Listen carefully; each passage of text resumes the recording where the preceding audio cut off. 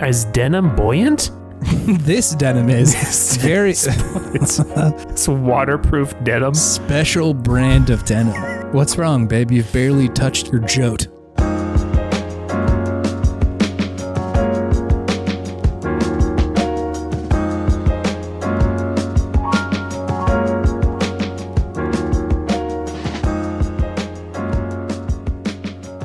I have 50,000.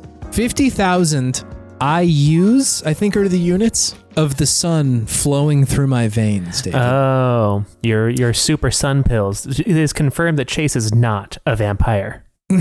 No, yeah. Doctor said, hey, everything's looking in tip-top shape except these very bad vitamin D levels, and we need you to take... like a Boktai, the sun is in your hands level of sun dosage. Kojima branded vitamin D pills. Yeah. Yeah. Sun Bright Man came and gave me so much dosage of vitamin D. And it's an experience. I feel like the pod is going to be a little bit different today. You got some sun energy in you. I have the power. The powers of the sun is in my hands, David. Is it in your hands or just inside of you now? Are you the whole power of the sun? Yeah, it could be. I don't know. I feel like it's not really going to translate that much into video games, to be honest. But I also feel like it is kind of the source of the problem to begin with. My video game obsession, you know? Oh, the lack of sun. Is that what you mean? Yeah, I feel like I would have to like radically change my lifestyle to remedy this without the 50,000 IUs of sun power that I'm taking now. It is very hard to game outside, but well, maybe that's what Apple Vision Pro is for. Go outside, game with your Apple Vision Pro in the sun. And then I can show everyone my really cool tan lines from my Apple Vision Pro that will inevitably show up. I'm at the park. I'm playing Boktai, guys. You're streaming at the park. What's up, guys? Here at the park. Playing my Boktai emulator just the way Kojima intended. Outside in the sun, here I am, Boktai. Let's go. Everyone's just walking around this strange man, just holding his hands up in the park. Can you feel it? I have the sun. Welcome to Video Game Podtimism. It's the Optimist video game variety show where two best friends talk about the wonderful power of gaming and the sun. My name is Chase. And my name is David. And here we are, back again. I feel like it's been a while. Again, we are one day off from where we normally record. It is currently Tuesday. Man, it just feels like there's so much time in those extra 24 hours. You really packed a lot of games in that 24 hours you need to talk about, huh? I feel like I really like chewed on the games that I was playing. I'm only playing really 2 right now. 2 games. But man, it just, I felt like, I think it's just muscle memory at this point that I get to Monday night and I start like find myself walking around the house just like, well, the thing about Yakuza Infinite Wealth is that, and then there's no microphone there and I don't know what to do with myself. How will people know what I think? It's a problem. It's a problem. Maybe you just need to continually record yourself so you can get those moments of just rambling on tape. That's what the people stream of need consciousness. That's what the listeners need is less structured discussions about video games. It's the nouveau version of streaming. Instead of video, it's just auditory streaming, and it's just you, stream of consciousness, talking about games. That's what the Apple Vision Pro gives you. Actually, is like it's a new form of streaming where it's just going straight into your brain. You're just getting my like mushy thought soup as I'm trying to pull together my feelings about video games. I hate that sentence. Mushy thought soup. Yeah. It's not good. It's not good. That's what Elon's trying to do to us. You see, he's implanting people now. Yeah. It's coming. I think I'm going to pass on that one, I think. Yeah. I'm good. I don't need this humankind revolution madness going on here. This Deus Ex. I would love to delay Deus Ex a little bit if possible. We're already there in a lot of ways, but man, it seems to be speeding straight towards it. The hypercapitalist ways for sure, but also if I could get some like fresh legs though, that would be sick. If I could jump up to like a whole building, that would be so cool. I'm so ready for fake legs, David. Just start a brand called Fresh Legs. Fresh legs. We got fresh ones out legs. Here. Come get your fresh legs. You were just talking about you want some fresh hands too, right? I think these ones are okay right now, but I am sure that I will need like a fresh pair of hands. Mm-hmm. Little robo hand. Swap them out. Yeah. That would be cool. I would be into that. Swap them out, grease them up, good to go. Now it's gaming time, baby. Now we're back in business now. You just crush the controller. Swap, grease, game. Ooh, no. Yeah. Once again, I don't like that. Hey, have you been playing video games, David? I have been. I've been playing mostly two games. Okay. You can call me Will because I am still playing Liza P. Why? Okay, hold on. I can call you Will because you're still playing Lies of P. You can call me Will because I am. Oh my God, David. Jesus. Still playing Liza P. Every week you come with such a wild pun or portmanteau for Lies of P. I got to keep you on your toes. It's working. That's what I do. am fully on my tippies right now. Fully on my tippies. Once again, really don't like that, but here we are. Anyways, sure. Lies of P. It's still really good. I really enjoy this. Another thing I talked about last week, how this game really streamlines some things that are kind of, I think, needlessly burdensome in other Soulsborne games. I really love that they put your ergo right outside the boss door instead of making you go back in there and scamper around and try not to get hit so you can grab it so that you don't get like one-shotted before you get it back again and just lose it all. That's really nice. It does not add anything to the game for me when I do that. It's just like meta progression needs to be maintained and I'm just scrambling in Soulsborne games when I'm doing that. And it's just, it's lets me focus more on the fight, which is really what I'm there for. But yeah, scooting along. I'm at the swamp now. I'm swamping and stomping. Great. It is a swamp. It is a swamp. I feel like that is when the game starts to twist a little bit from what it initially is to what it is moving towards. Like there's stuff happening there that's like, okay, this isn't just puppets and machines and shit. Yeah, and you get the portrait of yourself or the human version of you, and his nose starts growing on the wall, and then your hair starts growing. Yeah. Did you notice that part? His hair grows longer. Oh yeah. No, yeah, his hair gets longer and like his face changes a little bit. He gets a little taller. Very strange. A little taller. It's very bizarre. Yeah, it's like something they really don't call out directly. Like you could just go the whole game without seeing any of that. Yeah. But it's such a bizarre experience to see when that happens. And like, I don't know this for sure, but I think that at least the portrait is tied to when you lie, that your like nose grows out. And so I do wonder if the physical changes are also tied to that, that if you lie less, he doesn't like grow in any way. I lied once to be nice. That's it. Yes. I like the way that they do that, honestly. Like it could have been so easy to make like lying or telling the truth, like the good or bad route. And that like they do position it at certain times in the game where it's like, I should probably lie to this person right now. Yeah. Like poor Euhenny when she makes that guy those gloves and he just trashes them. Like, oh, this guy sucks. Yeah. Like you don't need to know. It's okay. Like maybe it would be morally correct to tell them exactly what happened or like the time when there's like somebody dangerous who's like, hey, do you know of anywhere I could go hang out? Nope. No, I don't. Definitely don't go to Hotel Krot. You little that's weirdo. Not a cool place for you. Yeah. Yeah. Yeah. I think it's interesting that they position it as like not a clear good or bad thing. It's just like how you choose to engage with this thing that the robots are supposedly not able to do. Yeah, exactly. So yeah, I love what this game is doing. It's still very engaging. I love the new metal swamp level. I like the little spin they put on it. And it feels like, a Soulsborne game does need a poison swamp at some point. It is, I think, a requirement. But it's still really enjoying it. The combat is still tight. Yeah. I'm interested in where the story is going from this point. I think it's getting a little bit more interesting and engaging than just steampunk Pinocchio, R-rated steampunk Pinocchio, I should say. Yeah. And yeah, just still really impressed by how well it is crafted for like a first time studio publishing a game, right? So yeah, really great. Still loving that one. I've also been playing, the other game I've been playing the most of right now is Inscription. Oh, wow. I love that. Yeah. Where are you playing this? I'm playing it on the PlayStation. Okay, PlayStation 5. This is the like kind of horror game that came out. I think this was 2 years ago now. I think so. It's the spooky deck building roguelike where you essentially get abducted and put into a cabin and are essentially kept there against your will by by a D&D dungeon master gone wrong is kind of what it feels like. This man who's just kind of making you play this game where he controls what is going on. Very engaging and engrossing game just right off the bat. Love the art style, how you just see his spooky eyes, the noise for how his voice is so good, just like this low inhuman grumbling, essentially droning almost. So good. Very evocative. Really puts you into a certain headspace of, I am in danger with this person. This person is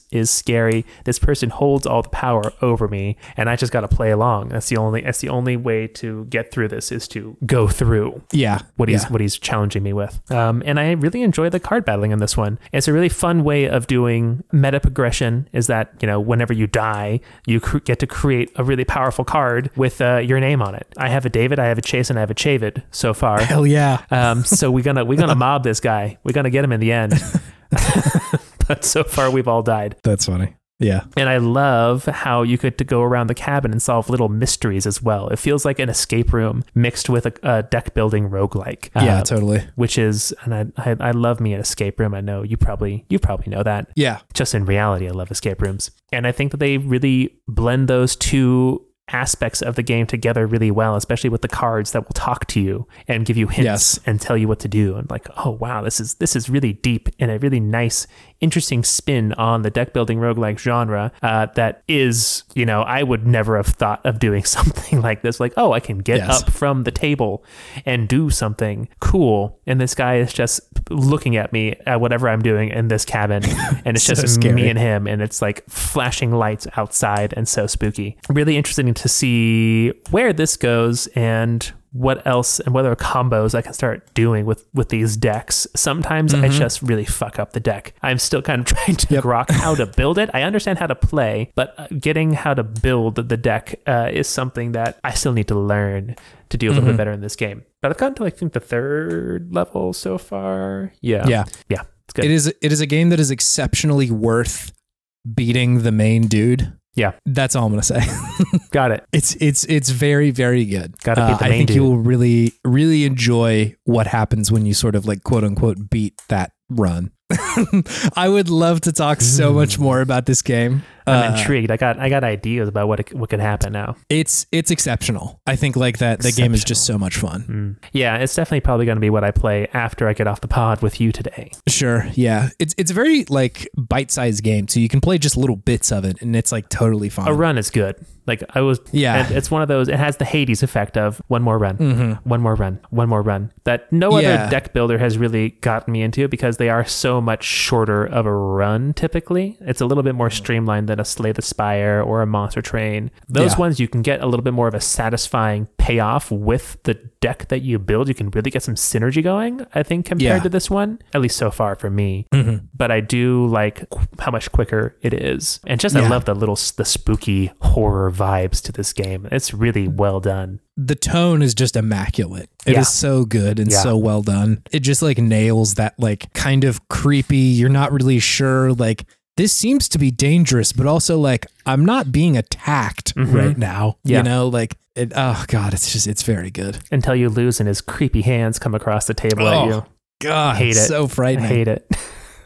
I will say that like it does get easier to build good decks as you go on. I think the game kind of wants you to eventually beat it. Yeah. And I think the farther you get, the easier it is to make just like shit that does feel like, okay, I'm like really crushing right now. Yeah. Whereas like the first couple runs, I was like, I have no idea how I'm going to beat this game. This seems so hard. Yeah. Yeah. And I feel like I was still probably getting told how to play the game up until like my second to last run. Yeah. So I think I just now have been shown all the mechanics, because they do like every run, they show you like another thing you can do.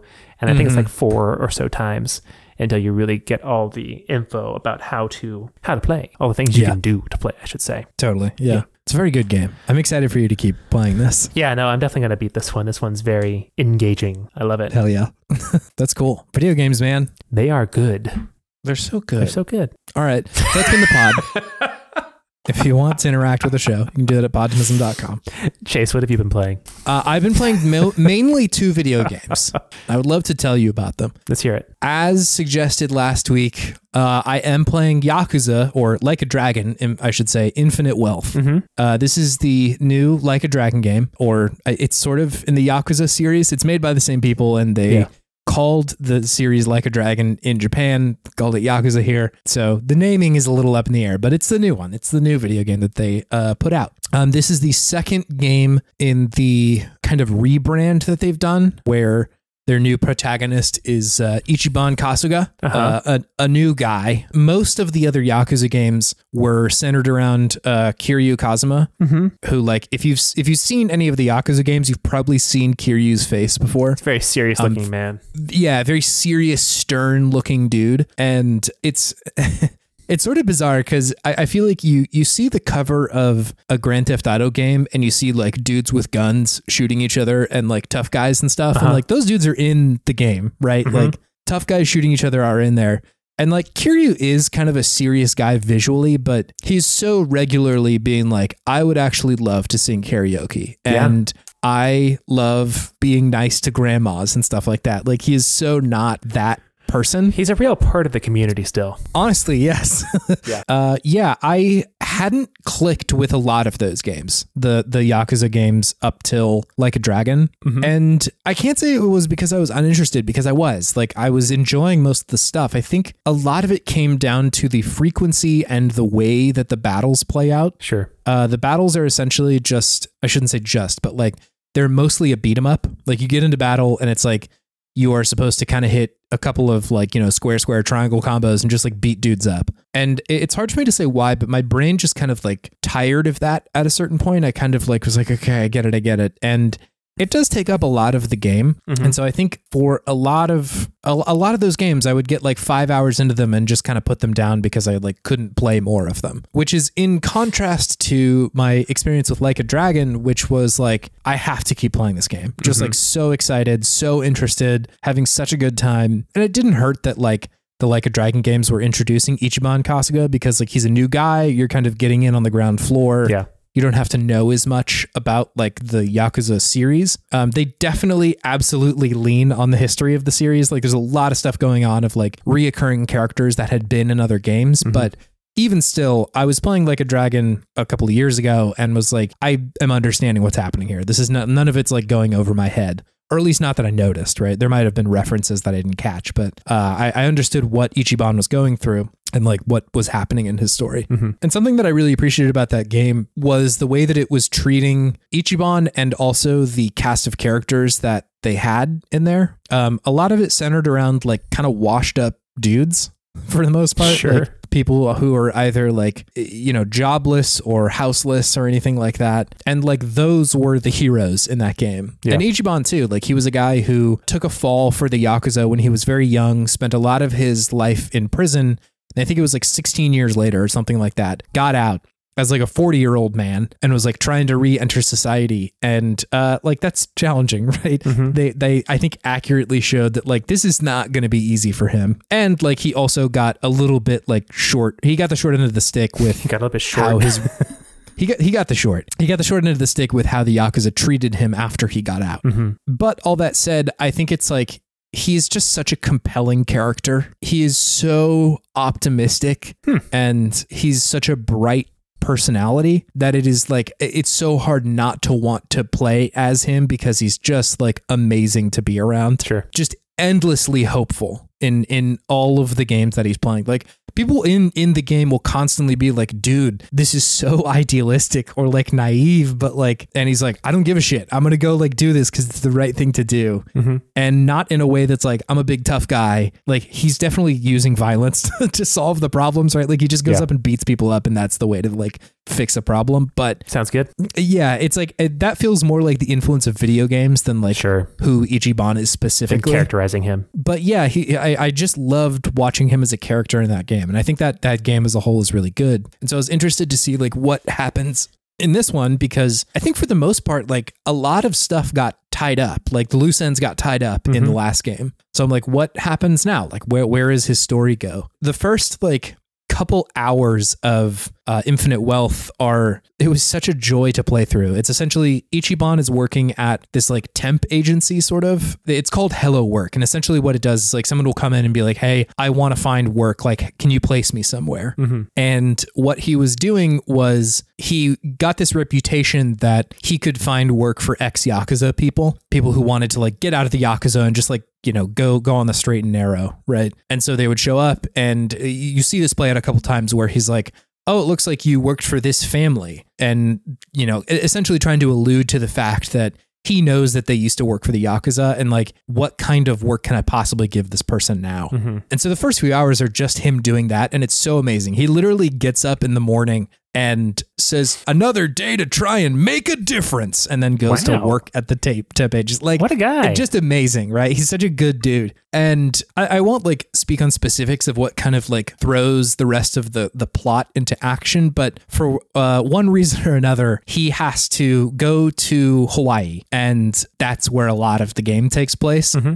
and a lot of the plot takes place. And so you find yourself as Ichiban in Hawaii and meeting up with like new characters that you're interacting with, like new party members. You kind of temporarily leave the people that you are really close with in the first game in Japan, and then you yourself just go to Hawaii. I don't think it's really ruining a lot to say this, but Kiryu also is someone who you meet up with pretty quickly in Japan. Cool. Which I think is also really cool, and narratively and thematically, I think it like really pays off the farther you get into the game. And again, I'm not going to really spoil how, but I really do think that's like a very cool thing to do. And especially like in this game where Ichiban is like the main character, right? Mm-hmm. He's the focus of this game. And so it's interesting to see Kiryu from that lens and see kind of where his faults are and like where he's being held back. Whereas Ichiban is like totally head empty.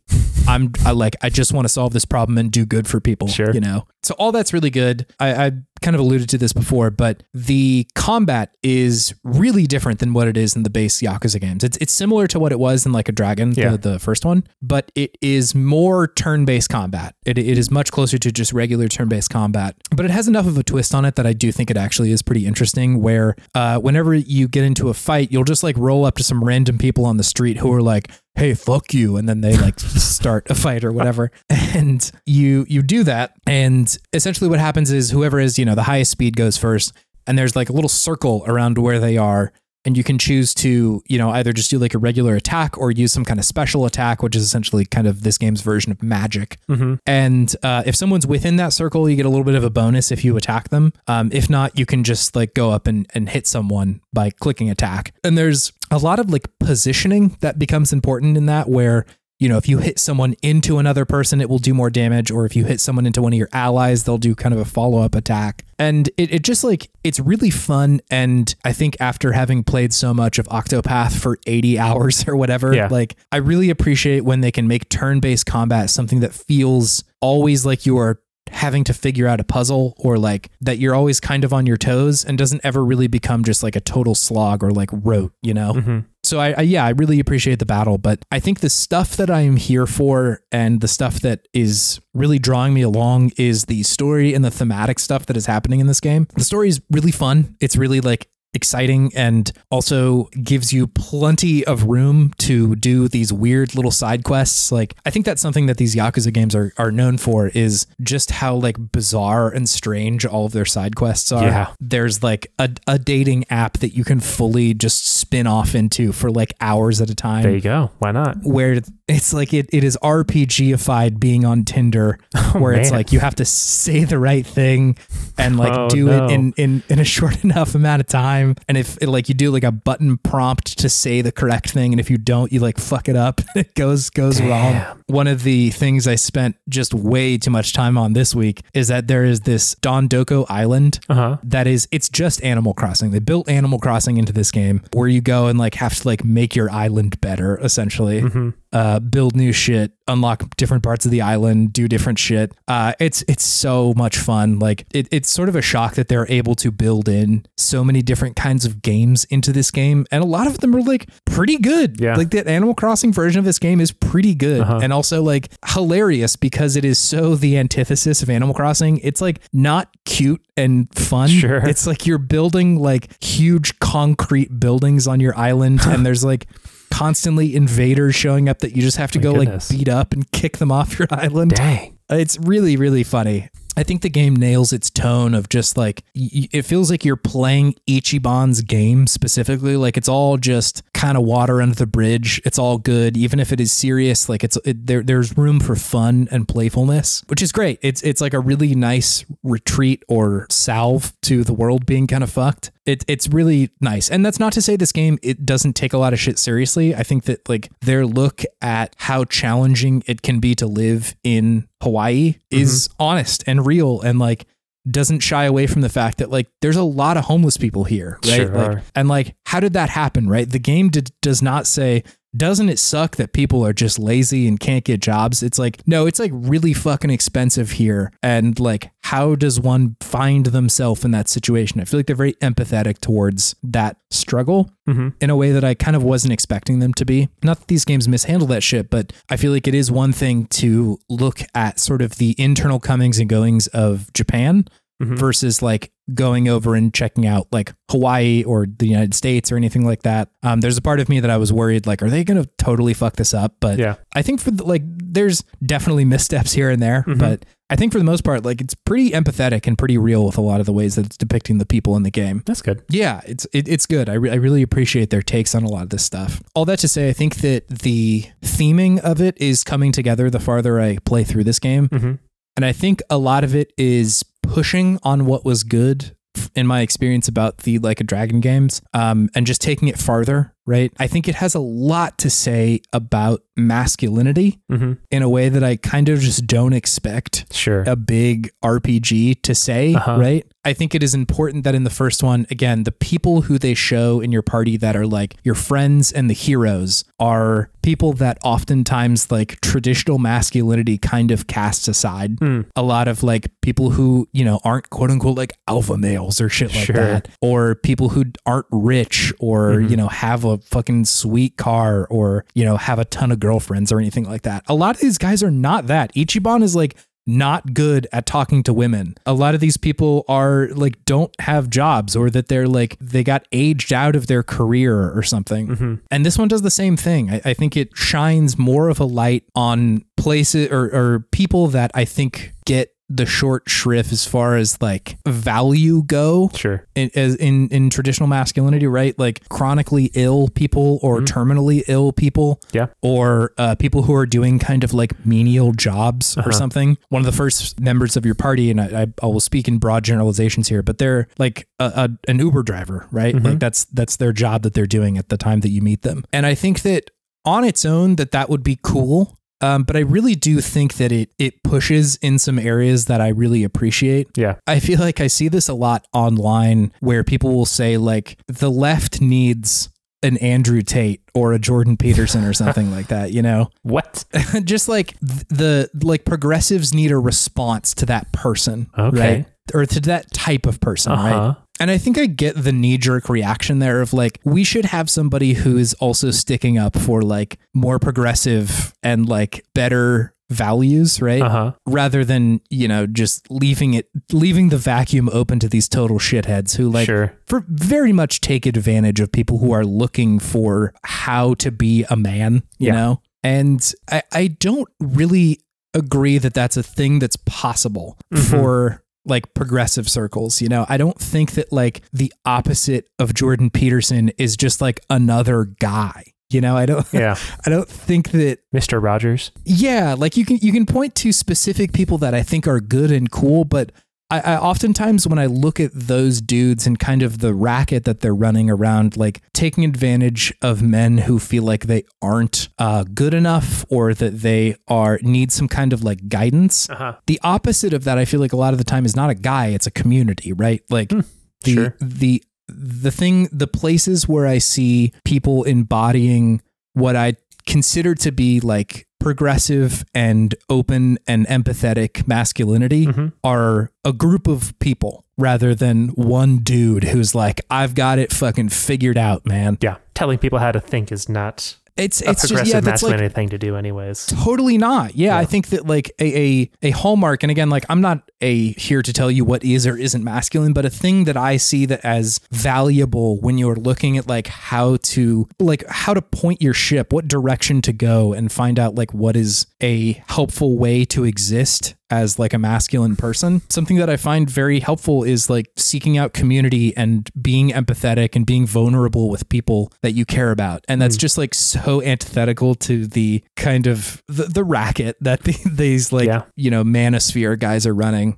Because it is that like, I don't really know what else to call it. They're mostly preying on people for their own benefit. Yeah, absolutely. And so point there is that it's hard for me to imagine one dude embodying that stuff, one person being the arbiter or the shield bearer for that way of thinking. And so I think it's really cool that in Yakuza, it is doing exactly that. It's showing you this community that is being built over the course of the game. And like notably, a lot of the people who you become the closest with in Yakuza start as enemies. They start as people who like want to do you harm or like have done you harm. Sure. in some instances where like somebody has really tried to fuck Ichiban over, but because he is like such a empathetic and vulnerable dude, he's like, yeah, that's fine. I understand why they wanted to do that. It was probably fucked up and I don't like that, but like they're not beyond redemption, like that's not something that I can't get over. And if they're willing to come with me and help me, like, great. I want to give them that chance. Yeah.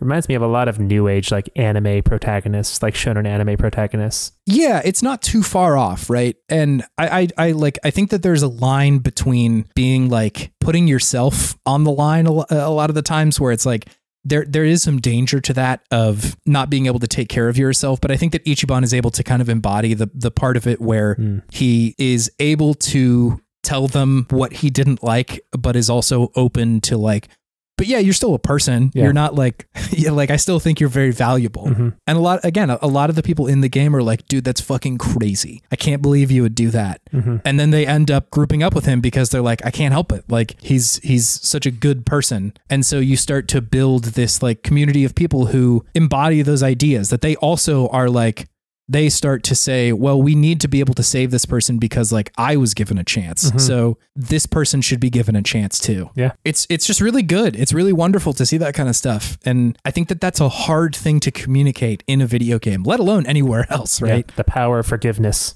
The power of forgiveness, the power of empathy and like vulnerability and being open and not having this like very rigid definition of what masculinity means. Like I feel like I see that a lot with some of these like manosphere dudes of like, they're very happy to define exactly what masculinity is or isn't. Sure. And that ends up like boxing people in. Right. And that sucks. Like that's not a healthy way to live.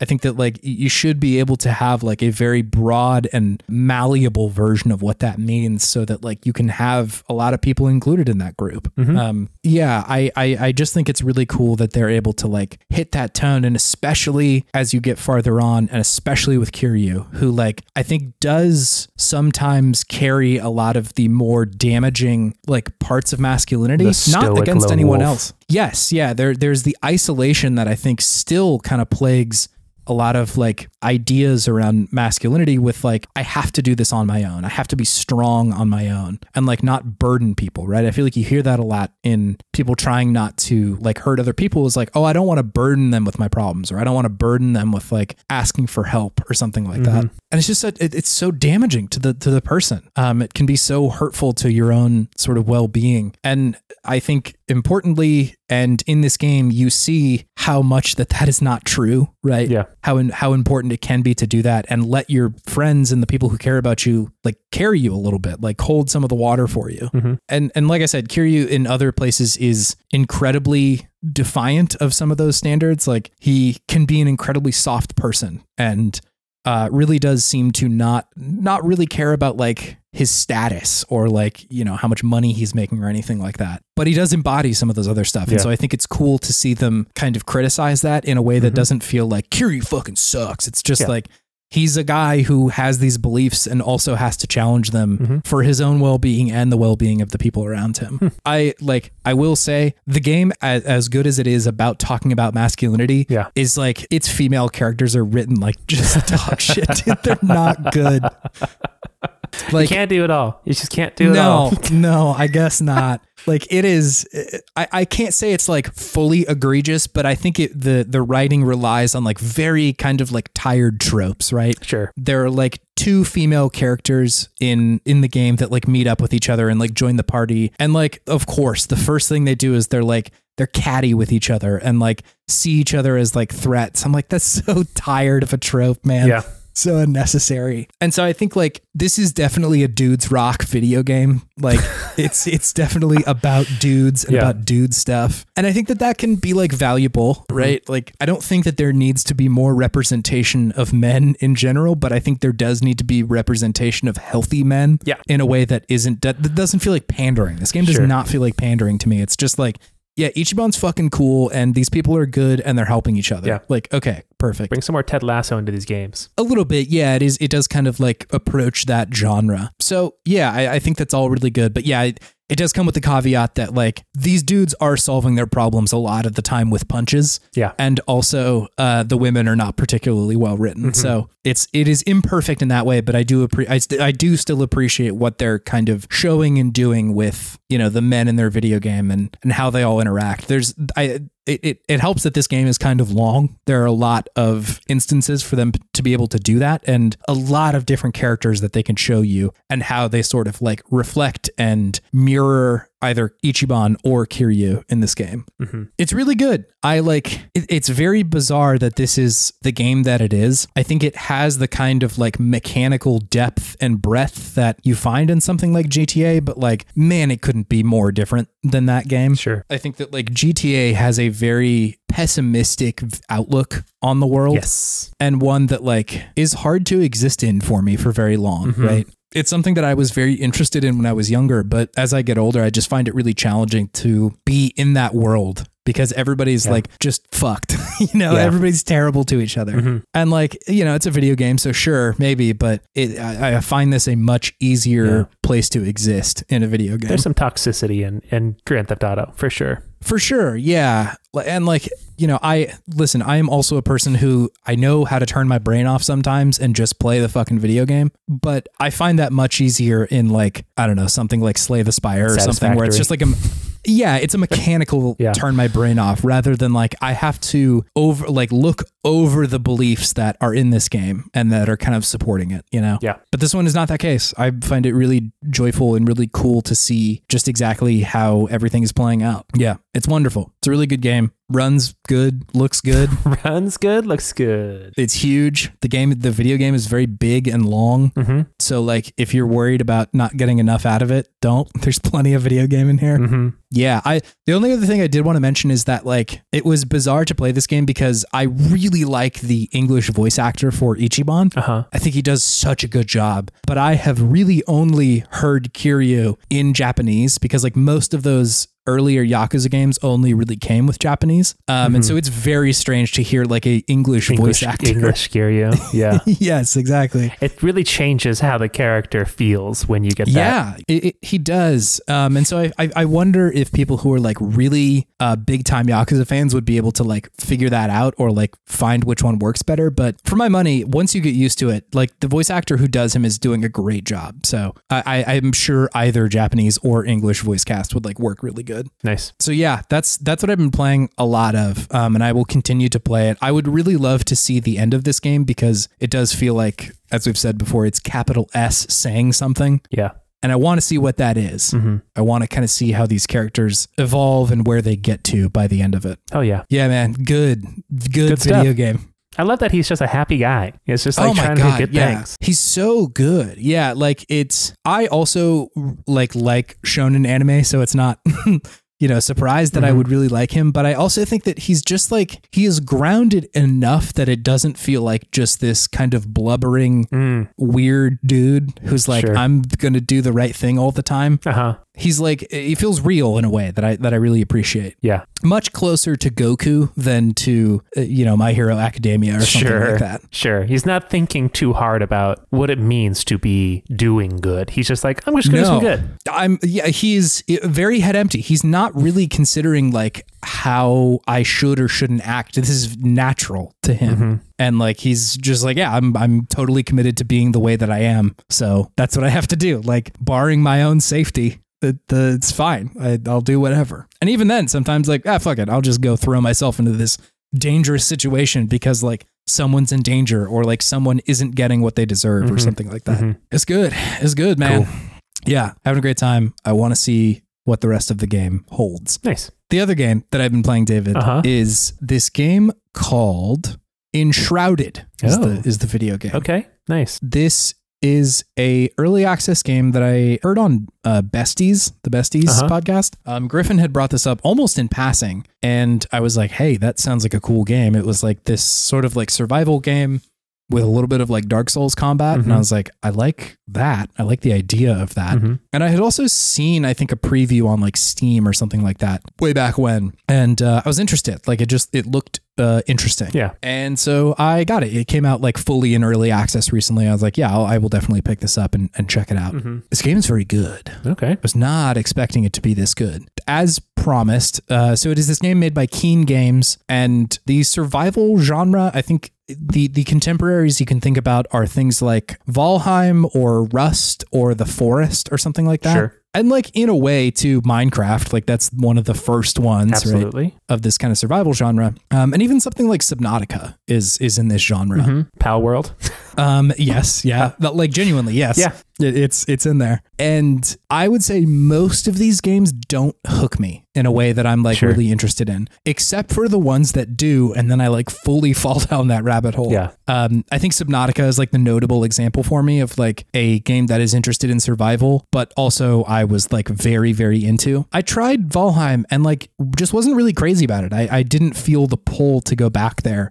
I think a lot of my own resistance to that is a lot of those games are like wildly mechanically dense.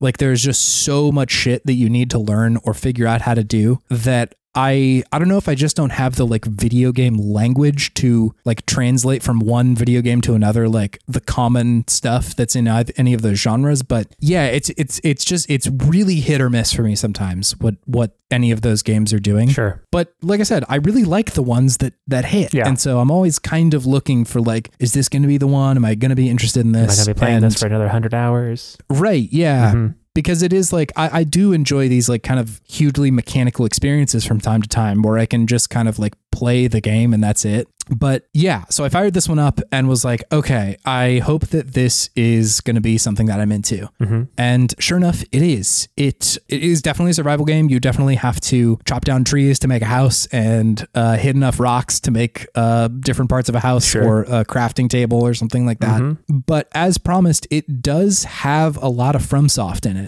I think that the easiest comparison is that the combat is kind of similar. Like it's fairly heavy. Sure. And it's not super forgiving. Like you can't just go up and hit somebody and have that be the way that you engage with combat. Mm-hmm. You do have to do a fair bit of like dodge rolling and reading your opponent and making sure that like you are not getting hit very often, which is like hard, but I wouldn't say it is nearly as hard as almost any FromSoft game. Like it's definitely more forgiving than that. Sure. But I think it is on that scale of challenge, just not quite as far as FromSoft takes it, but it is there, right? You do have to be considerate of how to fight the enemies. So all that's there, but I think just the deeper connection that they have to FromSoft, and I think specifically Elden Ring is the closest thing that I can see, because the game starts and you kind of just have this like very simple introduction of like, all right, I woke up from this weird place, kind of, reminds me a little bit of Breath of the Wild, right? Mm-hmm. And they lead you through a cave where it's like, here's how to hit shit. Here's how to use a torch. Mm. Here is how to craft like a bandage for yourself. And they also introduce you to this mechanic called the Shroud. Okay. Which is this area that is like kind of cloaked in mist. Spooky. And a little spooky, right? I think it is a very FromSoft concept, the Shroud. And essentially what it is that anytime you are in this area that is covered in Shroud, it starts a timer at the top of the game. Mm-hmm. And it's like, hey, you got 5 minutes to not be in Shroud. Oh. Or you die. Or you die. Whoa. Or you die. Is it kind of like in Fortnite when you get when the map shrinks, you have to like go somewhere? A little bit, yeah. It's not as dynamic as the Fortnite one because a lot of the places that are covered in Shroud they're defined by the game. Like the game is very authored as far as like the map goes. It is not like a procedurally generated map. But whenever you get down into this area, it kind of starts a timer, yada yada yada. But the first time you go through it, it's like very easy to get through the Shroud, right? Yeah. Like you're probably through that area in 30 seconds and you come out of it and your timer immediately pops back up and you're fine. It's not like chipping away at your health. It's just this other timer that is slowly counting down. Gotcha. But what it does introduce you to is that like you will need to balance this at some point, that there will be places where it is dangerous for you to be there, but you will have to figure out how to navigate them in a timely manner. You then sort of like pop out of this area and it's the first kind of clearing that you get to where it's like, all right, here's where you can build a base, right? Pick a spot, pick a base and, build it up, which is again, pretty traditional base building stuff. You have this in Subnautica too, where it's like, you should probably pick a spot to be your kind of base of operations. And so you can do that here. It's really cool. It's really fun. I think it is simple enough while still having depth present to still really be like a thrill to be like, all right, cool. I built my house. I have a place where the monsters aren't going to fuck me up if I try to sleep. Millennial's dream. I have a house. I have a house and I didn't have to pay a 6.5 interest rate for it. Oh, man. I just built it. I should do a Kirby game like this. Kirby gets a house. Kirby gets a house. Millennial Kirby comes back. Rears his ugly head once again. Rears his skinny jeans once again. Skinny jeans once again, they're back. So yeah, it offers you this place to build your base, which is all very cool. And then very smartly, the next like area of the map that you look at, it very much does the Elden Ring thing where you can see very far. There are a lot of areas you can see that you could probably get to, but the game is split up into this topography where like you see highland areas like the ones that you're standing on currently, but there are a lot of valleys between them. And a lot of those valleys are covered in Shroud, right? So it becomes this very cool push and pull of like, I want to go down in there to get the cool shit that is definitely in there, right? Like once you go down into the Shroud, it's immediately clear that like there was probably an abandoned civilization that lived down here. There's a bunch of stuff for me to collect that would help me build better armor or tools or anything like that. But I have to be careful because there's way more enemies down here and I have to watch that timer, right? And so it is such a fun push and pull of like, I see so many cool things off in the horizon that I want to go check out and like just visually are interesting, right? Like I think that in something like Subnautica, that happens every now and then where you enter kind of a new biome and you're like, oh God, what is this area, right? What is going on in here? The depth suddenly has become much larger and I can go down to different areas and do different shit. And this one is doing a similar thing that it's compelling. I'm really entranced to go look and find other shit. The game very explicitly gives you like quests and things that you can go do and map markers to check out. Yeah. And the map is very cool. It's all this, again, it's very fog of war-y, like you barely can see any part of where you're at. And so it is enticing in the way that Elden Ring and Breath of the Wild are, where I am compelled by the world. Like just the visuals of the world are enough for me to be like, hey, I want to go check out what's going on out there, which is a very hard thing to do. And B, I don't really know that I've seen that done outside of Breath of the Wild, Tears of the Kingdom, and Elden Ring. Like that's pretty much it as far as it's pretty unique. The list of,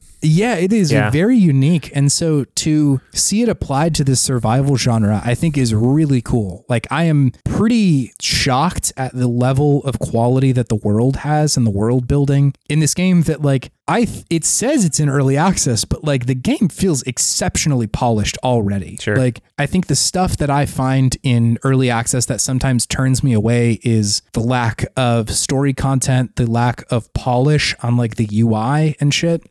But this one is like, it feels great. It is definitely taking some influence from Breath of the Wild as far as like the UI goes and sort of just the feel, the user experience of the game. Yeah. And I think it's doing it really well. Like I'm very surprised that like this is what they call early access. I'm sure they're going to add a bunch of shit, but I have played it for a long time and have not hit like any sort of like game breaking bugs or any parts that's like, hey, this is a work in progress, come back later. Not to mention, there's fucking like skill tree in this game, which is very cool. Not something I was expecting at all. Like feels very well thought out and cool. And this is a game that you can play with like a lot of people. So I would be interested in, what does a 12-person game of this game look like? And everybody's able to kind of like spec a little bit of like, I want to be a ranger, or I want to be a warrior, or I want to be a mage. Their magic system is very cool in this game, and all that sort of stuff. I don't know. I am really impressed with this game. Sounds like it. I think that it is a hard thing to be compared to some of the best games that have come out in the last 5 years. Yeah, the ones you've been talking about in comparison to it are some pretty lofty titles. Yes, yeah. And I think that you could, in a kind of, I don't know, pessimistic read of this game, it can sound a little bit like a bad game pitch, like, dude, what if there was Breath of the Wild and Elden Ring and like Minecraft in the same game? It sounds bad. Like that doesn't sound like a thing that would actually be cohesive, but I think they've done the work on the world building to actually make that something that is possible. I think that they've really done a lot of really good stuff here. And I also think that they have taken a lot of the very sparse lore building that the FromSoft games have. Like the world is largely uninhabited. And also you mostly just find like little notes left around that do not tell you a direct story. It is much more like references to things or places that you do not know about. Sure. Which is cool. It's nice to see that they're able to have their own sort of twist on the kind of airy storytelling that a lot of the FromSoft games have, where it's like you're just getting vibes a lot of the time. It's awesome. I think that they have done a really admirable job with a lot of this stuff. Sure. Into the Aether really frequently talks about how games seem to take some of the wrong lessons from FromSoft games. Like, they mentioned bonfires and fog walls a lot of the time. Of like, a game will have those and think like, yeah, we're a FromSoft game. And it's much harder to look at like, how does the world building serve this game? Or how does the literal physical act of like putting a mountain this far away with an obstacle in the middle and like some scary noises in the background. Like, how do you build a game like that to the point where it all is cohesive and works and entices the player, right? Yeah. Because this game doesn't have fog walls. It doesn't have bonfires. Yeah. It has a fire for sure, but that's something that you choose where to build. So like it kind of loops back in on the survival part of these games in a way that I think is like really satisfying. I think they've done... Cool. Yeah, they've done a great job making those two things mesh in a way that actually makes a lot of sense. Very interested in what this game looks like with like more than one person, but I'll also say like I'm having a great time on my own too. Yeah. Like this game is very playable if you're just looking for like a solo experience. So either one is like very possible. Yeah, it's great. I'm really surprised by this. I not that I would love to have more complaints, but I feel like I'm just kind of gushing. Telling you all the cool. Yeah, I'm gushing about it in a way that I'm surprised to have had that experience. I will say I absolutely have to very consistently switch my control scheme in this game. Meaning whenever I'm building a base, I do it with my mouse and keyboard because it's so hard to do that. And then I just pick up my controller whenever I want to fight someone because I'm like totally inept at playing a FromSoft game on a keyboard. I could not imagine doing that. Just simply cannot. So that's extra hard mode.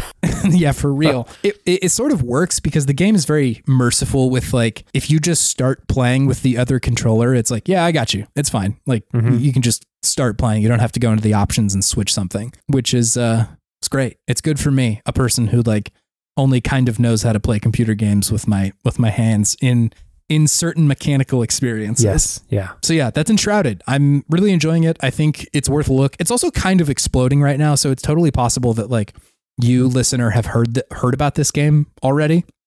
It's got a lot of interest on Steam, and like the sheer number of Steam reviews kind of is a testament to how popular it is right now. But I had certainly almost missed it. So if any of that sounds interesting, it's worth a look. It's also like it's also very good looking. Like it runs at 60 frames a second on my computer and looks beautiful. So like, I don't know, man, what do you want? It's good. It's a good video game. What more do you want from me? I'm telling you, it's good. It's a good game. You get to swing a sword and build a house, and there's kind of spooky vibes, and there's a glider too. You can glide. It's cool. It's got everything. It's got everything you want. Just nobody to kiss, which is always a tragedy, but you know. No dating sim.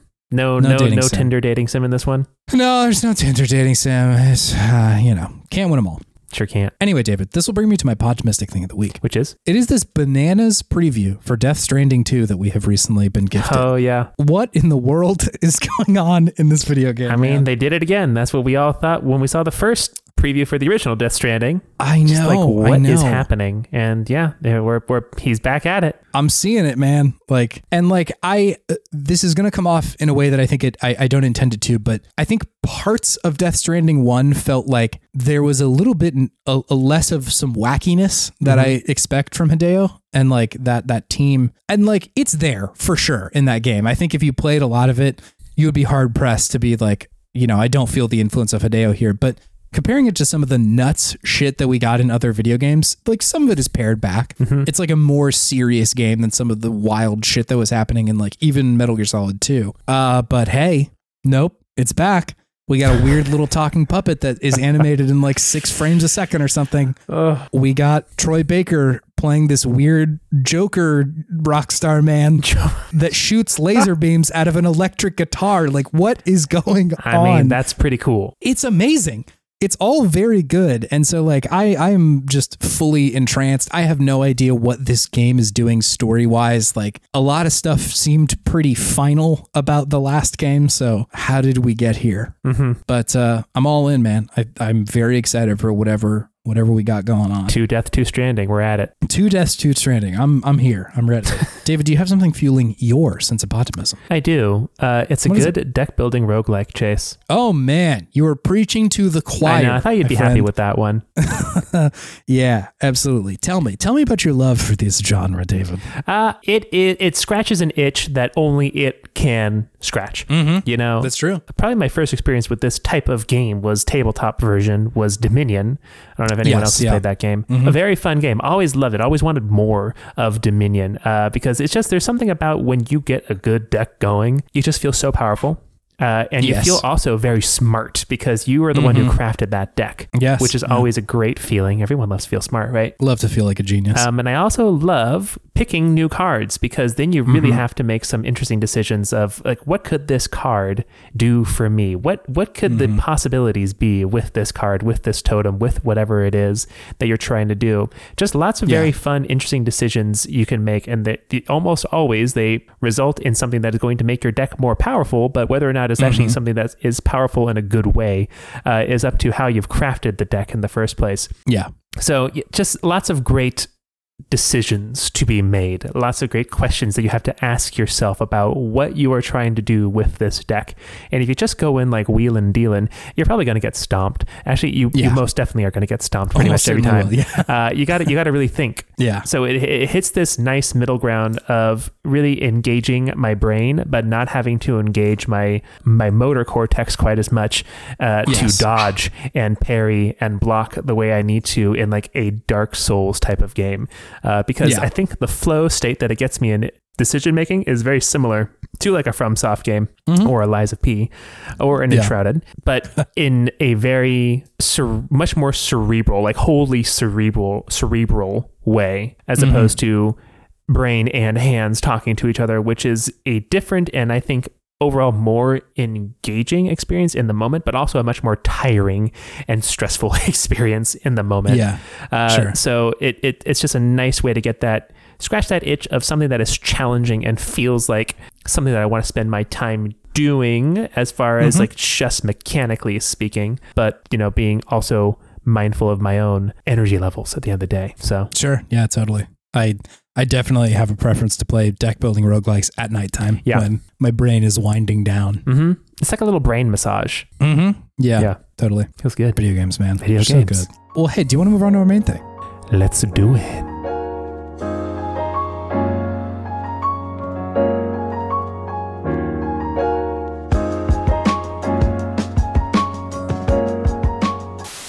Welcome to Good Games. I'm still chomping. Not welcome to Good Games. Get out. We don't want you here yet. Come back in 1 minute. David's eating. Wait. It's a delicious citrus. Ooh, what do you got? Satsuma. Oh, what is this? I don't think I know what Satsuma is. It's like a tangerine. But it's known for being very peelable. An easy peeler.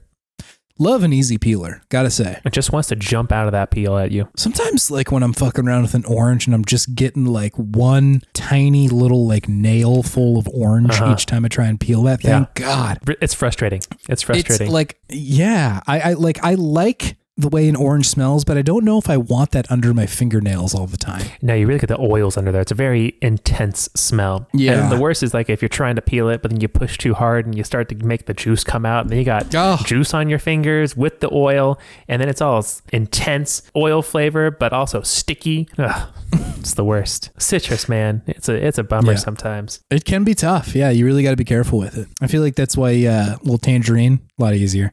Absolutely. A lot easier to peel. Yep. Tangerine supremacy. They are good. I feel like the size of them is what I want when I like reach for a citrusy fruit, you know? An orange is kind of a lot. And those are big bastards sometimes. An orange is a lot. I can't deal with a whole orange most of the time. Yeah. It's a pretty intense experience. I kind of just need like a little guy, you know? The little guys again. A weird little guy. A tangerine is definitely a weird little guy. It's a weird little guy at the citrus world for sure. Absolutely. That and a citron. Although citrons I think are kind of big. I don't know if they're small. Otherwise they'd be for sure the weird little guy. Grapefruit's way too big to be a weird little guy. Oh yeah. That's a behemoth. That is a behemoth. Finger lime is a pretty weird little guy. Ooh, that's not finger limes are weird. That is not the shape that I expect a lime to come in. And then they have the insides, which is like caviar. Yes. Yeah. Very weird one. That's a top contender. That might rise to beyond a weird little guy. That's a fucking freak. Yeah, that's something else. That's a citrus freak. That's a different guy. Well, kaffir lime though, the texture on the outside of those guys all bumpy and stuff. The bumpy lime. About that. Yeah, the bumpy lime. Bimpy lime. Are you finished with your fruit? Oh yeah, I'm done. Okay. Welcome to Good Games. It's a segment where we talk about the okayest games of yesteryear and gush all the things that we love about them.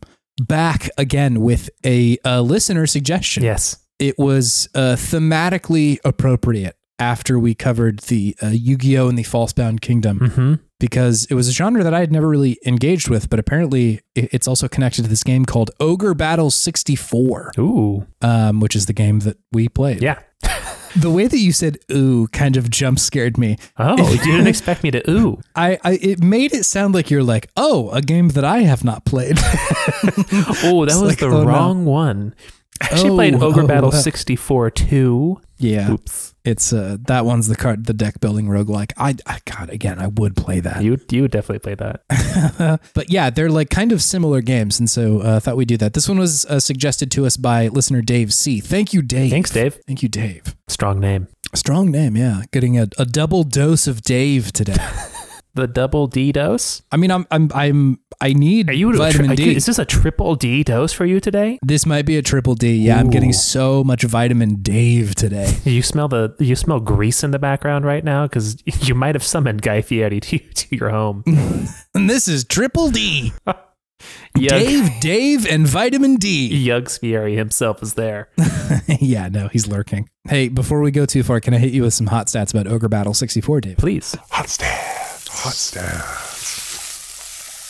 So this game came out October 6th of 2000 in North America and July 14th, 1999 in Japan. So a little over a year between those two. Yep. This was made by the Quest Corporation, which you will, of course, know from their hits as Battle Ping Pong, Magical Chase. Love that. Whoa, okay. And the other Ogre games. There are sort of two series of games. There's a lot of Ogre games. Yes, there's Ogre Battle, which kind of represents this kind of game, and then Tactics Ogre as well, which is the sort of spiritual predecessor to Final Fantasy Tactics. It's like one of the producers or designers went from the Quest Corporation after building the Tactics Ogre game to build Final Fantasy Tactics. So it's got that like the topography is really important. So it's the spiritual predecessor? Yes, it came before it. Whoa, okay, cool. So yeah, some DNA there, some Square DNA. I do have a review from our friends at Joat Video of Ogre Battle 64. I took their review, ran it through Google Translate a number of times, one language into another, to just,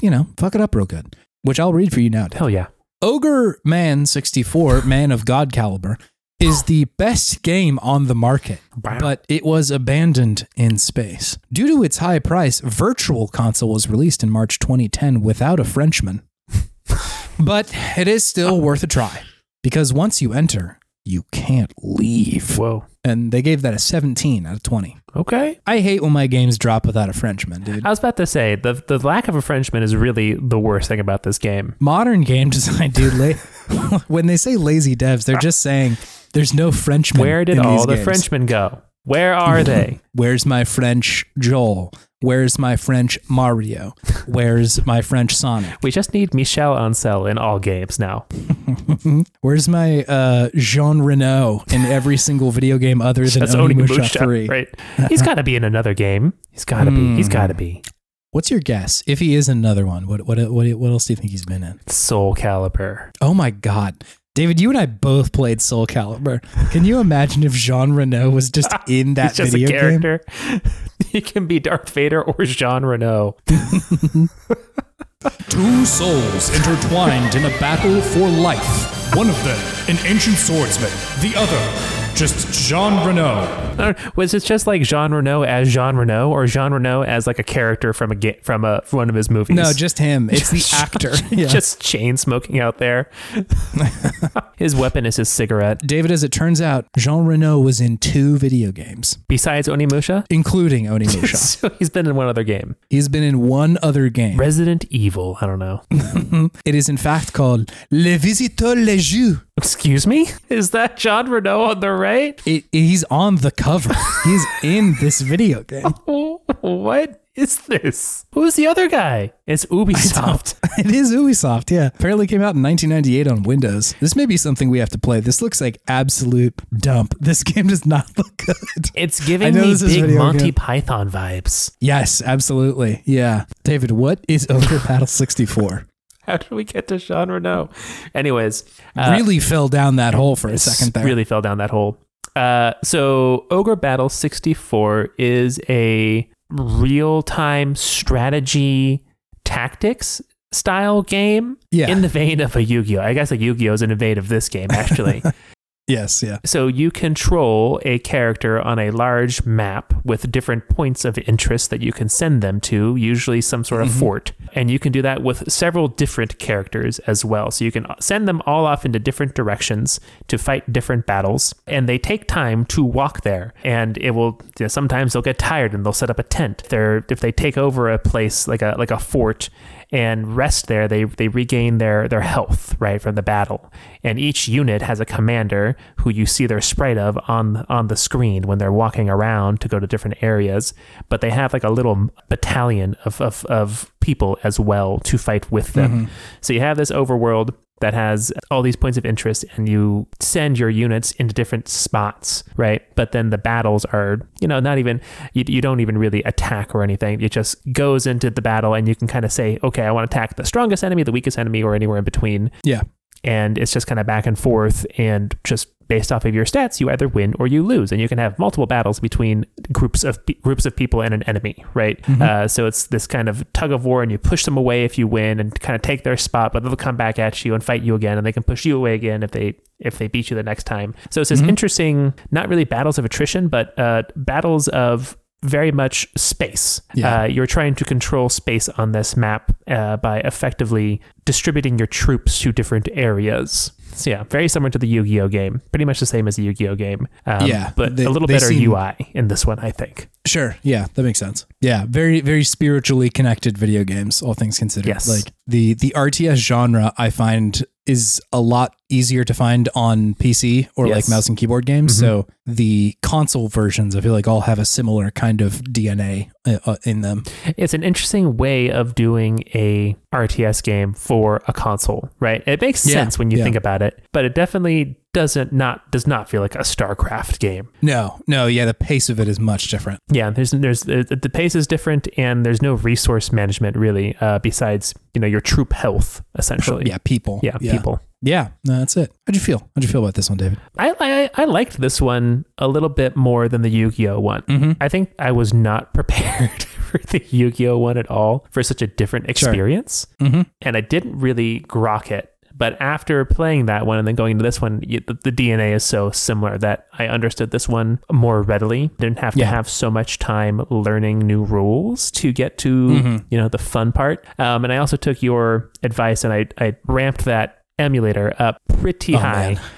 Because they still do walk quite slow around the map. Yes. Yeah. And this one also had a in-game setting to increase the speed of the characters as well, which I appreciated. Yes, yeah. So you could really get going pretty darn quick in this one. But I think I talked about it earlier. I think the UI in this one was a little bit better. The sprites popped off the screen a little bit more. It wasn't so kind of muddy looking. So you could kind of understand a little bit more where your character was and what they were doing and how to control them and what commands you were giving them, as opposed to the Yu-Gi-Oh game, which left a little bit more to the imagination sometimes.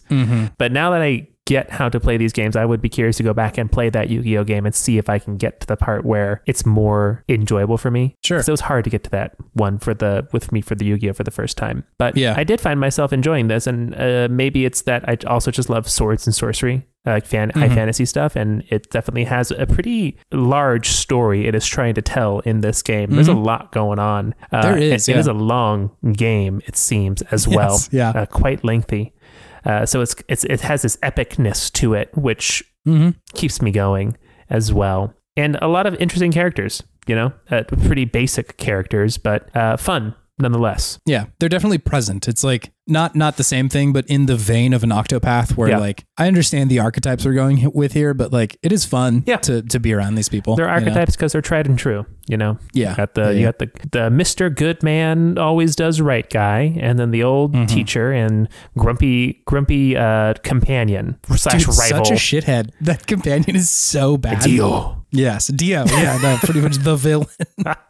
But yeah, it was good characters. Good characters. They're fun. Yeah, silly, for sure. Simple, but gives it enough flavor to make it interesting. Yeah, I'm with you. The emulator speed really does make the game a lot easier to play. Yeah. I think I was playing like a double speed most of the time, because even then it doesn't feel like I'm having to like whip my characters around or anything. Like you definitely can still have plenty of time to figure out what to do. Yeah. It gets, I guess, a little bit more complicated when you're starting to deal out like a ton of different units, but even then it's pretty easy to just like, grab one of them and move them where you need them to go. Yeah.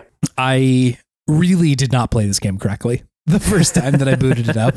I saw that the like one dude that you start with, I think Magnus is the standard name of the character that you get put in there as. I had assumed that like, oh, they're teaching me how to play the game. This is my only guy that I have. And so I fought that whole battle with just him and his team the first time, and definitely got killed at the boss. And I was like, I don't feel like I really messed up that badly. Like, how does this game expect me to play it? Yeah. And then did two things. One, pulled up a Let's Play because I was like, surely I'm doing something wrong. And then got to the like point where they're like, okay, here's the first level. And they had like 8 different squads rolling around the map. I'm like, okay, I see my issue here. Yes. Got to get all the homies. Yeah. Essentially, you just have to like start dispatching squads from the like main castle that you have. So there's like a bunch of units moving around, which also answers the question of like, initially I was like, how do I beat these units? Because whenever I chase after them, they just run away. They sure do. It's becomes this a really very slow chase. Yeah. And so you need another unit to kind of like pincer move. Yeah. You need to connect with them to beat them. So that answered that question. But then also something that I feel like I've said before, but haven't taken a lot of action on recently is I'll say like, oh, this game must have had a big manual. And then at the same time realized those exist on the internet. I should just go look at it. Yeah. Sure enough, the like 40-page manual for this game is very detailed about how to play the game. Dang. And so I think that, again, it was just an era where they were relying on you having a manual and reading through it. They expected you to just read the manual. Yeah. Yeah, like to understand like what is going on in the game, because there is a lot of shit in there. And as much as I agree that like the UI is better in this one, it's more clear like what each of the buttons do. Yeah. I still didn't know that I had to dispatch more than one person, I only knew because I was just started pressing buttons. That's a good idea, to be fair. But yeah, played it wrong the first time, had a much better time the second go through, and then, obviously got farther than the time I was trying to solo every fight that I had. Did you at least get them like really leveled up? I mean, the first time I went through, no, because I died. Oh, sure. But the second time I was still like fairly choosy with who I was sending out there. Mm-hmm. But yeah, they definitely leveled up a lot. So yeah, I like this game a lot. I think this is really good. I love this approach at the genre. Mm-hmm. Like RTS is something that can feel very intimidating to get into. There's so much knowledge that you need and so much like just understanding of the genre to know what to do. And I think simplifying it like you have here and then also in the Yu-Gi-Oh game, like it is so cool. That presents such a cool way to play these games and just something that I'm totally unfamiliar with. So it's bizarre to see these at the same time, coming out around the same time. Obviously, like the RTS genre is full of games, but a lot of them do not try to simplify the games that they're playing or, make them for a console. Mm-hmm. Matt from Can't Let It Go chimed in our Discord chat or are we preparing for Unicorn Overlord, which is a game that I didn't know what that was. I was recommended this game when I went to GameStop to buy Octopath Traveler 2. And they're like, if you like that one, Unicorn Overlord. After they told me that I'm a man of taste after buying Octopath Traveler 2. I understand the connection there because it's definitely doing the like 2.5D visual style, but it's definitely doing the RTS on a console thing. It looks really interesting. I'm like very interested in what's going on here. Is that out yet? No, comes out in March. Okay. I will for sure be picking this up to kind of round out the experience of playing these games this year. But yeah, I was really impressed. I thought this game was great. Yeah. Like you said, I think that the story is really interesting and like is doing enough that I'm like, what's going on with this rebellion? Why do I work for the kingdom and all that sort of stuff? Yeah. Like that's cool. That's the rebellion people seem much cooler than the kingdom people. Yes. Yeah. Why is that? What's going on there? Mm-hmm. So all that's very good. It is, about as deep as an N64 game goes, right? Like it's not groundbreaking, but I think that the RPG or the number of RPGs on the N64 was just like not super high. I feel like that didn't kind of come back around until like the PS2 era. And I guess I should say there's plenty of RPGs on PS1. The N64 just like didn't get a lot of them other than, like the Mario RPGs and shit. And that's something that Dave had actually mentioned too. I had asked him like, what were your feelings about this game? And he had mentioned like promoting dozens upon dozens of characters across different classes, then commanding them across real-time strategy maps to engage in 5v5 skirmishes tickled just the right part of my adolescent and teenage brain as I was developing my taste for strategy RPGs. Wrapped in a great campaign.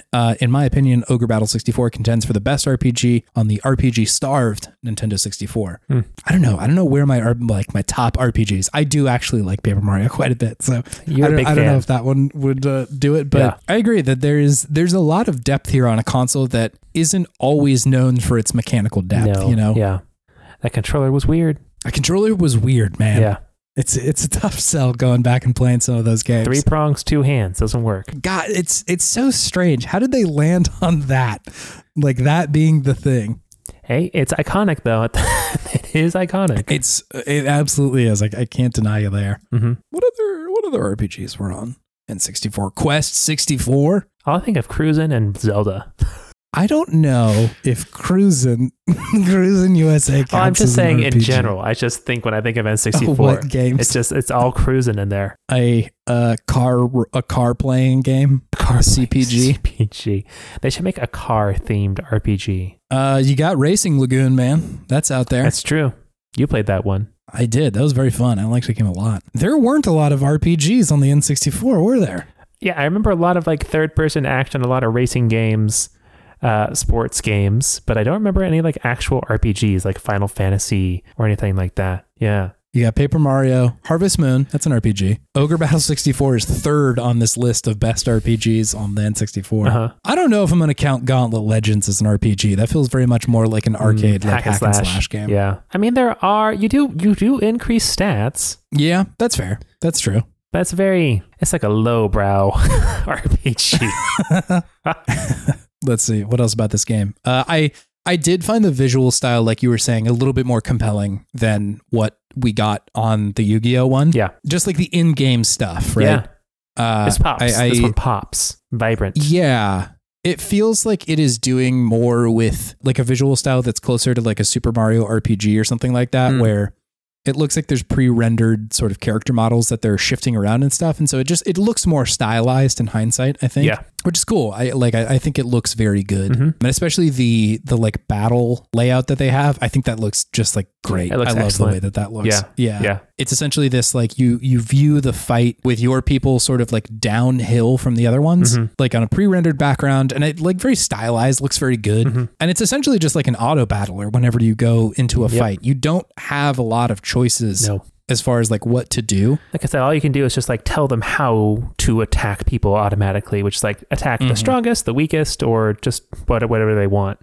I definitely messed around with that, and it seemed to change nothing. Same. That was my experience as well. Yeah. They kind of just attacked whoever they wanted to. It wasn't like they focused on one guy more than any other. They're just like, all right, we're just going to take out all the X smashing that you do in these games and just let it play out. Which honestly I think is really interesting. I feel like I have not found an auto battler that I'm like crazy about. I tried the Dota auto battler. I forget what that's called offhand, but it's essentially that genre where like you don't engage in specifically choosing what moves to use. It's more of just like set up your team and then let them loose. Let them go. Yeah. And so it's cool to see it like all the way back here. You know, I had assumed that was a much more modern genre, but it's here. Like that's definitely what this is. Whenever you attack someone, it's just, you kind of just watch them do it. Again, another very great argument for speeding up emulation, because like I don't need that to last. I don't need to spend too much time in there. Definitely not. So that is it's cool. But yeah, it's I loved whenever this game, like essentially when you got to any of the end of the levels, and it's like all of your plans kind of came together of like, you know, charging into a castle with like 5 enemies. You use the first one, they typically will not beat the enemy the first time, and then you just kind of like keep pinging off this castle. It feels good. I think that's a really like fun loop that this game has. It feels more siegey. Yes, yeah, correct. Like you're really sieging this castle, and it's hard to take. Yes, yeah, which again, it makes it feel significant whenever you do take it. Love that. I also love that like there's oftentimes you will either be able to enter into cities and like talk to people or like just find items out in the wild. Yeah. Just like, oh, here's a mace. Cool. Oh, here's like a leather shield. Cool. Just walking around. Totally. It feels kind of like Fire Emblem in that way, where sometimes you will come up to a map and there's like an open door that you can go just be like, hey, what's your deal, to whoever's in there. Yeah. And I like that your units have stamina. So like if you send them halfway across the map, they have to be like, I'm tired, and then rest in a camp for a bit. But it really sucked when I sent a unit to go and intercept another enemy, and they decided that they wanted to go into camp like right before hitting the enemy, and then they got surprised and they're all asleep, and they just got like demolished by the enemy. Oh yeah, because when you fight somebody in camp, they like can't really fight back. Is that correct? Yeah. They get surprised essentially. So that was a brutal thing to figure out, but probably is in the manual, which I did not have. Yeah, I bet there's something in there for figuring out like how far away from needing to sleep your characters are, but yeah, there's probably some stamina meter somewhere. Yeah. Again, why I'm so interested in this Unicorn Overlord game, because like I just am interested if they can streamline a bunch of that stuff. Because I bet you could. Like there's so many quality of life upgrades you could do. Yeah. Especially since 24 years ago at this point. Like we have figured out a lot of how to do user interface design on consoles that makes sense, rather than just like trying to port over exactly what it would be like on a computer and then trying to map that onto a controller. Like that's tough. So I am interested in how they approach that. Because UI on N64 is tough sometimes. Sure is. Doesn't always look great. Sure is. Yeah. That could be cool. I want to play that game. I hope it's good. I've heard a lot of things about it since I got recommended it at GameStop that one time. Yeah. So I'm very interested. It was a very important trip to GameStop you took. That was a big moment for me. That was a big moment for me as a gamer and as a man. Wow. Yeah. Figure some things out. It's a magical place. GameStop, Paseo Nuevo, Santa Barbara. That's where it's at. I spent a lot of time in GameStop as a kid. I was there constantly, man. I mean, it was a wonderland. That and EB Games. Ooh, yeah. Or absolutely. Funko Games. I loved Funko Land. I fucked with Funko Land so much. Ooh, so good. I hate to say it, but the stink of those places was really kind to me. I really loved the smell of a video game store. It's the so stink, specific. as in like the bad smell, or just the smell in general? The smell of new video games. Mm-hmm. It's something that a whole generation of children probably know nothing about. No, why would you? Yeah, they downloaded Fortnite right to their console, and they're, what is it, V-Bucks from Walmart.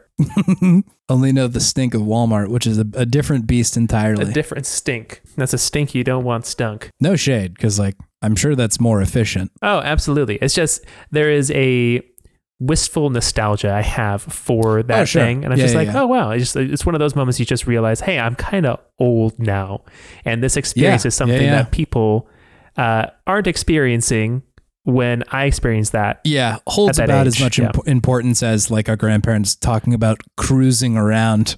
Oh yeah, in just their go cars cruise or out of something. my car. Gas was half a cent for a gallon. Dude, that I would love a little bit of. Not to go like full boomer on Maine right now, but it would be so sick if it was that cheap. Anyway. It's that damn Joe Biden. It's that damn Jean Renault not making these gas prices lower, man. It's all him. It's all him. It all comes back to Reno. Jean Reno. Jean Reno. Isn't that a character? Isn't that a card from Hearthstone? Jean Reno? Maybe. It could be, huh? That's Reno Jackson, that was it. Jeans Reno. Jeans Reno. Buy all your jeans here at Jeans Reno. Come down to Crazy Jean Renault's Jeans Emporium, where we got nothing but jeans. You can't say no to these jeans. You can't say Reno to these Genos. Oh, man. We got big jeans, little jeans, wide jeans, thin jeans. But no skinny jeans. If you want those, go to Kirby's Jean Emporium across the street. Yeah, that's the Gap by Kirby. Sorry. Jean Reno only serves Jinko's big, wide jeans here at Jean Reno's Jean Emporium. You could drive a truck through these jeans. So much width in these legs, man. Absolutely not tapered. They're just as wide as your hips. If there's a gust of wind, sayonara, you're off. See you later.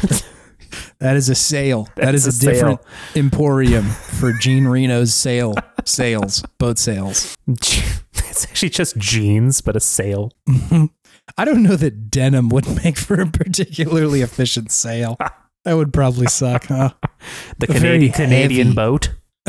Yeah, the Canadian tuxedo boat. Yeah. Very heavy material, the denim. But think how cool you'd look. But think how cool Jean Reno would look sailing up to you in an all denim boat.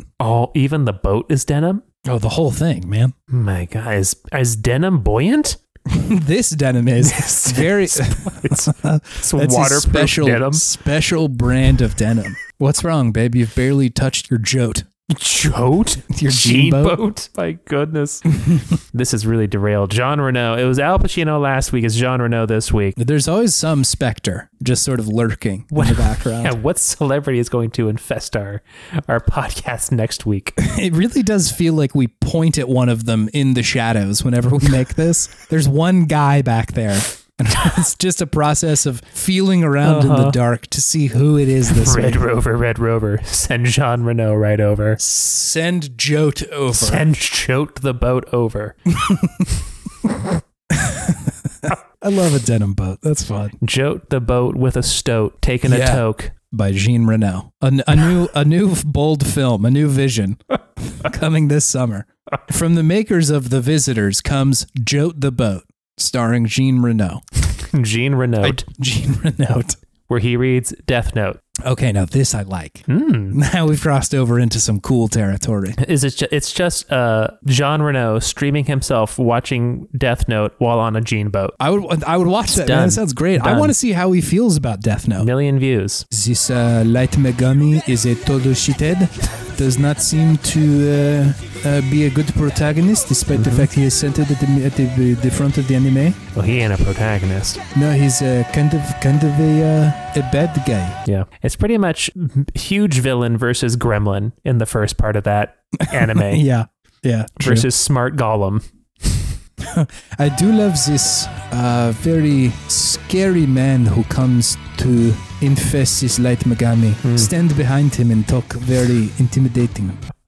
Thanks, Dave C., for your suggestion. Yeah, thanks, Ogre Dave. Battle 64. How did we get here? Wow. I don't know. I have lost the path to where we have walked, David, but here we are anyway. We're here. Thank you, Dave. Yeah, thanks. It was great.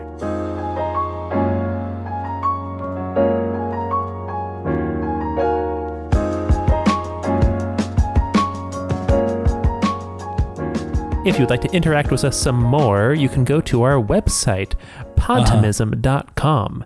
You can see all of our old episodes and the beautiful podcast cover art that Chase has made. You can search games to see if we have talked about any games in the past. And you can also make a suggestion for a game for us to do in the future. We might not get to it right away, but we will get to it. Yeah, true. That is a Podtimistic promise. What's going to be really challenging is whenever you and I are like, it's episode 500, we have like 20 games to do, and we just have to like rapid fire do all these games to make good on that promise. We're just on our deathbed. Still got 5 more games. Fucking Ikaruga was so sick, dude. It was so good. That's all. It's like a 30-second podcast. This game was good. I enjoyed it. I have no complaints. Goodbye, world. Also, this week, it's Jean Renault again. He's back. You thought he was gone. It was 5,000 episodes ago, but he's back. Mr. Jean. Joat came to kill me. Joat. I see the Joat outside. It's looming. Coming to take me across the river Styx. It's the weirdest version of Charon. The ferryman of the Styx. Yeah. It's Jean Renault on Joat. Oh my God, yeah. What a surprise. That's why he's watching Death Note. It all comes together. I'm here to take you from the living world to the underworld. Yes. Here's your in-flight movie, Death Note, in its entirety. And this guy is going to tell you his thoughts about it. Mm-hmm. Ooh. But not just any guy. Jean Renault. It's Death Note with Jean Renault commentary over it. Again, I would watch. I'd watch it. I'd do it. You can also, on our website, find a link to our social media, and probably the most important one is a link to our Discord, which is part of the Worst Garbage podcast network. So come on over there, get in the chat, say hi. It's a good time. It's a very good time. It's a good time. Love to chat about video games in there, which we do often. The games are there. Thank you, Scout Wilkinson, for our beautiful podcast art. It's very good. If you would like to commission her for art of your own, you can go to co-fi.com/humblegoat and see if her commissions are open. Which, as of the time of recording, they are not. They are not. Sorry, you gotta wait. You gotta wait for quality. That's just the way it is. It's worth the wait. Worth the wait. Yeah. If you want to help out the podcast, you can leave a review on Apple Podcasts or Spotify or wherever you listen to the podcast. Give it a like, give it a follow, whatever you want to do. We really appreciate it, and we read all the reviews, and they always make us feel so warm and fuzzy on the inside because they've all been very nice so far. One day there's going to be a mean one, and that might sting a little bit, but we're not there yet. But we're feeding off of the positivity of the ones so far, which is great. Yeah. Full disclosure, it's gonna sting. It's gonna hurt a little bit, but we're modern men, David. We can handle a little pain. We can confide in each other and hug each other when it's hard. Yeah. I know it's gonna hurt a little bit, and that's gonna be okay. I'm just gonna have to go to Andrew Tate's Twitter and feel good about myself. Oh my God, dude. It's going to be the beginning of my turn to the dark side. Yeah, this is it. The Cho side. The one bad podcast review is all it took. Lastly, thank you, listener, for listening to this podcast. We really appreciate it. There's a lot of different things you could be doing with your ears right now, and you choose to listen to us talk about games. So that's very, very special. We do this even if nobody was listening, and it's just pretty incredible that people listen. So thank you very much. Yeah, thank you. We truly very much appreciate it. Thank you so much. Chase, do you have any video game wisdom for the week? Don't build your boat out of jeans. It's a bad thing to build your boat out of. Unless they're skinny jeans. Unless they're Jean Renault's jeans, which are a very special kind of jeans. What about jeggings? Oh, jeggings might actually be okay, but then you're contending with like how much microplastic you're willing to deal with on a daily basis. Sure. I mean, I'm already fucked. That's the thing, man. Yeah, like it seems like pretty tough to really get out of that in any way, shape, or form. I ate so many things out of plastic in the 90s, man. Yeah, just chowing down too. Like I'm putting a lot of toys just directly into my mouth as a kid. Yeah, toys in my mouth. Pretty much every single like snack pack that I ever loved. Like like, what is it? The Lunchables? Yeah, Lunchables. Absolute microplastics. All of them. Dunkaroos, microplastics. Dunkaroos, Twinkies, Hostess's cupcakes. Everything wrapped in plastic. Yeah. It's got that sweet American flavor on it. That's what it is. It's all the microplastics. You can taste the processed oil in my body. Yeah. But jeans. Anyway, jeans are a bad material for a boat. Don't build it unless you're Jean Renault, at which point you can build Joat and you will be okay. Yeah. Gets plus 10 crafting with jeans because his name is Jean. That's true. That's how it works. I'm very good at pursuing people because of my name. I don't got nothing. You got plus 10 Dave. I got plus 10 Dave, whatever that means. I mean, yeah, I'll take that. It's intangible. It's not nearly as direct as being good at jeans, but I think that it's gonna pay off really soon in a really major way. Every now and then I'll feel my perk go off and I'll be like, oh yeah, Dave. This is my Dave. This is my Daveness. Dave is in retrograde right now, and I'm going to come back so strong next month. You just summon the power of all Daves in the world for like a second. If all the Daves in the world shouted at the same time, I would really be in awe of the power. It'd be scary. It'd be scary, but also kind of intimidating. The Hive You're suddenly Dave part mind. of the Hive Dave is real, man. Mm-hmm. We are legion. All right. See you next week. See ya. Bye. Bye-bye.